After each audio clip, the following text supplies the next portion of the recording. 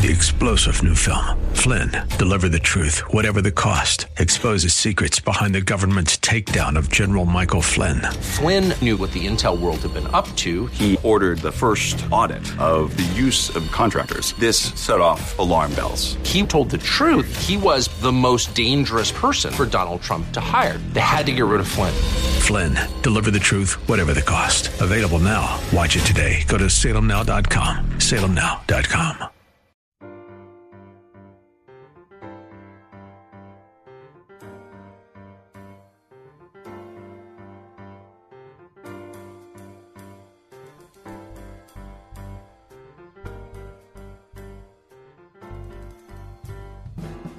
Welcome to His Life Revealed with Pastor Todd Granger of His Life Fellowship in San Antonio, Texas. We're glad you've chosen to join us today. Our passion at His Life Ministries is to help believers know Him and show Him. So we keep it simple. It's just about Jesus. Our prayer is that the Holy Spirit will make His truth plain to you so you can walk in freedom and enjoy the life of union that God has designed for you to live. And now, here's Pastor Todd. Last week we left off in chapter 13 of the book of Romans at verse 7, and today I'm going to ambitiously seek to complete chapter 13. So we're going to look at verses 8 through 14, and Paul has been teaching us through chapter 12 and on through where we are today how the new creation is to live in this world, how the new creation sees and interacts with this world. Last week we talked about how the new creation relates to government, the government of this world, and people in authority over us. And today we're going to look at how we are to relate to our neighbor, our fellow man, which encompasses all relationships, not just fellow Christians. And I'll remind you once again that these commands aren't written to the flesh of man. Only the new creation is equipped to live in the way that these scriptures command you to live. For that matter, only the new creation could live to the 10 Commandments because Christ has fulfilled them all through His life. The new creation is what is being addressed here. 2 Corinthians 5:17 says, "Therefore, if any person is engrafted in Christ, the Messiah, he is," not becoming, he is a new creation altogether. The old previous moral and spiritual condition has passed away. Behold, the fresh and new has come. Now this fresh new life we are called to live is a new paradigm, but we're made for it. We're literally created for it. It will seem strange and unnatural to the flesh, and that is because it is a spiritual paradigm. The flesh will tell you that it's impossible, and it is for the flesh. So how do we allow the spiritual to transcend the weakness of the flesh? Well, we looked at that in Romans chapter 12, verse 1. "I appeal to you, therefore, brethren, and beg you in view of all the mercies of God to make a decisive dedication of your bodies, presenting all your members and faculties as a living sacrifice, holy, devoted, consecrated, and well-pleasing to God, which is your reasonable, rational, intelligent service and spiritual worship," recognizing that the flesh is not you, but it is meant to be a tool, a sacrifice, an implement of the Spirit. That's what it's meant to be. So, what are we suggesting? Start living from the center of who you are and yield the body to the Spirit so that you're operating like a spirit with a body, not a body with a spirit. If when we read these verses, you feel that you're being condemned, then you're missing the point. He is telling you how you are equipped to live as a new creation. He is saying it's time to wake up and live out of the truth so that you can illustrate for yourselves and the world the power and the presence of Jesus in your life.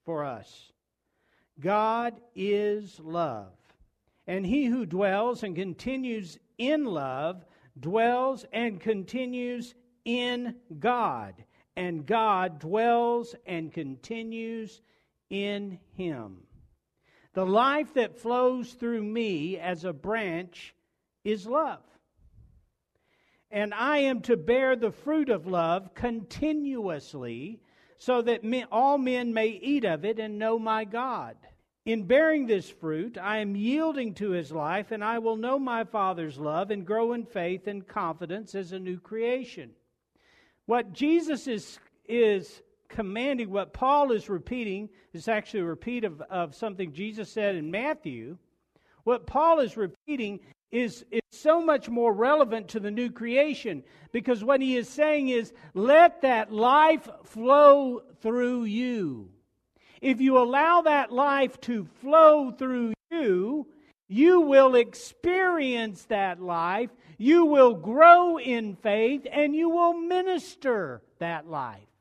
In the same way that I brought this up many times, that we are commanded as husbands to love our wives. Why? Because our wives need love? No, though that's part of it. It means, in essence, that we are to love our wives in order for us to experience that love. If you're not experiencing love in your marriage, men, it's because you're not loving your wife, regardless of how she behaves. This is what he's talking about when he says, love your neighbor. He says, love everybody. Use every excuse. Use every opportunity to allow that life to flow through you continuously, because it's only through the outflow of that life that you experience truth. We live this life by what? Faith. This is not something the flesh is capable of. The flesh is not equipped to do this. He is commanding us to do something that only the new creation can do, because we have union life. That's why we can do it. Now, if you look at verse 9, every commandment that deals with our relationship with our fellow man is kept and fulfilled through the life and love of Christ flowing through me. Look at that. You shall not commit adultery. You shall not kill. You shall not steal. You shall not covet, have an evil desire. Every commandment that is given towards our relationship towards one another is fulfilled in the command to love, because the command to love is allowing that life that has met every demand of law, that is the standard of law itself, to flow through you. We are to live in that truth continuously. We are to give this love continuously. Also notice that these commands that deal principally with the flesh are kept and fulfilled when the flesh is a living sacrifice. It brings us back to chapter 12, verse 1. Chapter 12, verse 1, where we started, where it says, yield yourselves. We're going to talk about this a lot tonight. It literally means to yield this flesh that will otherwise be an obstacle to the outflowing of the truth of who you are, in obedience to the truth of who you are, in order that it might be a yielded expression of your union life. Now, the love Paul is writing about is actually agape love, or divine love. And you know, a divine love, agape love, only has one source. That's God. Again, the flesh is incapable of this love. It is unique to those who possess His life. Now, the premise here is that Christ fulfilled and is keeping the law by His life in you. You are no longer subject to the law, because Christ is the standard and Christ is your life. Romans 10:4. For Christ is the end of the law, the limit at which it ceases to be. For the law leads up to Him who is the fulfillment of its types, and in Him the purpose which it is designed to accomplish is fulfilled. That is, the purpose of the law is fulfilled in Him as the means of righteousness, right relationship to God for everyone who trusts in and adheres to and relies on Him. We are made righteous. We have fulfilled the law through the life of Christ in us. Look at verses 10 and 11. Verse 10, love does no wrong to one's neighbor. It never hurts anybody. Therefore, love meets all the requirements and is the fulfilling of the law. Besides this, you know what a critical hour this is. How it is high time now for you to wake up out of your sleep, rouse to reality. For salvation, final deliverance, is nearer to us now than when we first believed, adhered to, trusted in, relied on Christ the Messiah. Now, verse 10 tells us that this new life that is ours meets all the requirements of fulfilling the law. Notice it is agape love again. It is agape love that does this. It is the natural expression of Christ through the yielded body of the believer that we need to live to continually. Now, what Paul reminds us of in verse 11 is that we are not going to be living this way forever. Christ is returning. Paul lived in this expectation. He lived in the expectation of the return of Christ, and he was not wrong for doing this. It was part of how the early church functioned. They literally lived in a passionate expectation of Christ's return. It made the time precious. His delight was in Christ above all else, and that is how every moment should be lived. Why? Because it causes us to live in the reality of our spiritual life, in the passion of our relationship with Christ. We are to live every day with a joy, a hope regarding His return. It reminds us that this world is not our home. It reminds us that this flesh is not who we are. Some tell us we need to hurry up and win the world for Christ. The truth is, Christians, we just need to wake up to the truth of who we are, that the world might be won for Christ. Paul says it's time to wake up. It's time to own the truth, to live the way we were made to live. It's time to see our bodies as implements of righteousness that are wielded by our union lives. It is time to quit allowing ourselves to be conformed to the appetites and passions of this world. It's time to live in and through love. It is time to quit living like your body is your reality. As I said earlier, the early church made the coming of the Lord an emphasis. They refused to put hope in this world or in the flesh. They lived in the reality of these things. They lived in the reality of His return. Whenever I would travel, we'd carry a lot of bags and whatnot. I would bring the bags into the hotel room. But if I wasn't staying more than 2 days, I did not unpack all the bags because I had an expectation of leaving. I did not go around trying to form some kind of identity with that hotel. I didn't try to put my post office box out front. I did not have my mail directed there. It did not become my home because I knew I was leaving. This is the idea that is being brought out here. He is saying, you know what, guys?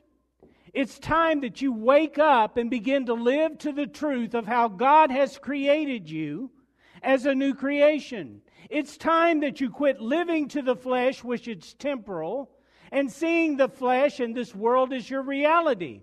It's time that you take this limited opportunity of faith to live out the truth through a yielded body. This is the only time that you will have in order to know Him by faith to the degree that you are knowing Him now. Paul looked at it as a splendid opportunity. He said, I'm torn betwixt the two because he was living a yielded life. And I am experiencing the fruit and the riches of faith. Knowing Him in faith is greater than just seeing Him in person. Why? Because knowing Him in faith is me literally giving everything and setting everything aside to put my focus on Him. The disciples had Him in person, yet they were constantly distracted by the things around them. What other people were doing, what other people were saying, whether or not their bodies would then be inflicted with punishment or persecution, whether or not they would have enough to eat. It's a life by faith that we live, that Paul lived to, that says, you know what? I can literally make all of this peripheral, and I can walk in truth with Him as my focus. And I can do it by faith because He has empowered me. He has put His life in me to live that way. It's high time for you to wake up. It's high time to walk in the truth. This sleep that he's referencing is a reference to a stupor or a lethargy that does not allow the person to live in reality. They walk about in a dreamlike state that distorts their perceptions and clouds their vision. This is actually a description of someone who lives in a worldly or fleshy way. The lost man walks about in a stupor. He walks about in almost a blindness, and the Bible says that he literally walks about in darkness, unable to grasp. Now, I see a lot of Christians living in lethargy. I see a lot of Christians walking about in a stupor. Why? Because their lives in this body is their context for living. Because the flesh, they have more affinity for the flesh than they do for the Spirit. Because they live to this world most of the time. There's no passion in them for the things of God or even for the people of God. They're hand-fed everything they know about the Lord. They live vicariously through other people's religious experiences.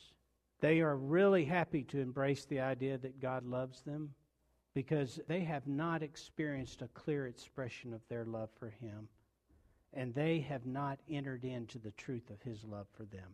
They walk around blind in a stupor, ever seeking the wisdom of God, but ever refusing the relationship. They're willing to enter into emotional experiences, but they're not willing to deny their flesh to make Jesus the priority of their life. Everything else takes precedent. God is in the periphery of their living. But He's in their living. This slumber is a slumber of fleshly or worldly living. It's not them being dumbed by alcohol necessarily. What we need is passion. Christians need to wake up. I know I pray for the revival of my soul. That means, Lord, fill my mind, will, and emotions with a passion for You. Yes, I ask for it. I'm not asking for an emotion. I'm asking literally to be driven by His life and for His life. I ask that every day, and I pray this for my family, that every day they grow deeper in love with Jesus. Because you know what? I don't want to be satisfied with the love that I'm currently knowing and understanding. I want to grow through eternity in my love for Him. And what that means for me, in order to grow in that love, I have to express that love. I have to make a determination to live out of that love. This passion is easily seen when it is awakened in the believer, in the soul of a believer. I can remember, I was just a kid, but I can remember the revivals. The altars were full, and they were all on their knees, and they would pray for hours. And, you know, as a kid, that would kind of wear you out. I'd go to sleep on a pew somewhere. But they would go on and on. There was such a passion, such a fervor. Now, the problem is that for the majority of those people, they believed that this was imposed on them by God, so therefore they stayed there in order to gain more passion. But the reality is that God gave them a glimpse of the truth of their hearts as children of God. Oh, that they could have embraced that and gone forward in it. Rather than running and looking for another experience, they would learn that this is the way we live. This is the truth of our lives. This is the passion of our hearts. Do you know what? Nowadays you call a prayer meeting, you don't get that kind of passion. You get people come in with a laundry list of what they want God to do. It's time to stop living in the context of flesh and start living in the context of spirit. Paul is saying, throw off the hypnotic state. In fact, the Greek word that he uses there is the same word we get our word hypnotized from, or hypnotist. Romans 13:12. The night is far gone, and the day is almost here. Let us then fling away the works and deeds of darkness, and put on the full armor of light. In other words, stop living like children of the night and start allowing yourself to be seen as children of the light. Throw off the things that identify you with this world, not for the world's sake alone, but also for the affirmation of truth that it is to you. Show forth love, show forth passion for Him, show forth praise, show forth thanksgiving. You know, the scriptures concerning the armor of God used to kind of frustrate me. Because I got to thinking about them, and I thought, now wait a minute. If we're complete in Christ, what use do we have for all this armor? If we got Christ in us and Christ has already defeated the enemy, what is the point in us having all this armor? What is this armor about? But you know what? It has purpose. It's figurative. It's an analogy, but it's truth. The armor of God is not just what we wear. It's who we are in Christ. He said, let us take hold of the shield of faith and the helmet of hope. Let us wear the breastplate of righteousness. You see, these things cover the flesh that is yielded. You don't want to fall to the appetites of this world. You don't want to fall to the temptations of the enemy. You don't want to fall to the things of the flesh. Then dress yourself in truth. Thank you for joining us for His Life Revealed with Pastor Todd Granger. This program is the radio ministry of His Life Fellowship in San Antonio, Texas. If you'd like to know more about us, visit us on the web at hislifeministries.org or on Facebook at His Life Fellowship. We would love to have you join us for worship, but we need to let you know that we have moved. We meet on Saturdays at 5 p.m., and our new location is 1307 Blanco Woods at the corner of Blanco Road and Blanco Woods, just inside Loop 1604. Also, if you would like to help support this ministry, you can send your tax-deductible donation to His Life Ministries, P.O. Box 1894, Boerne, Texas, 78006.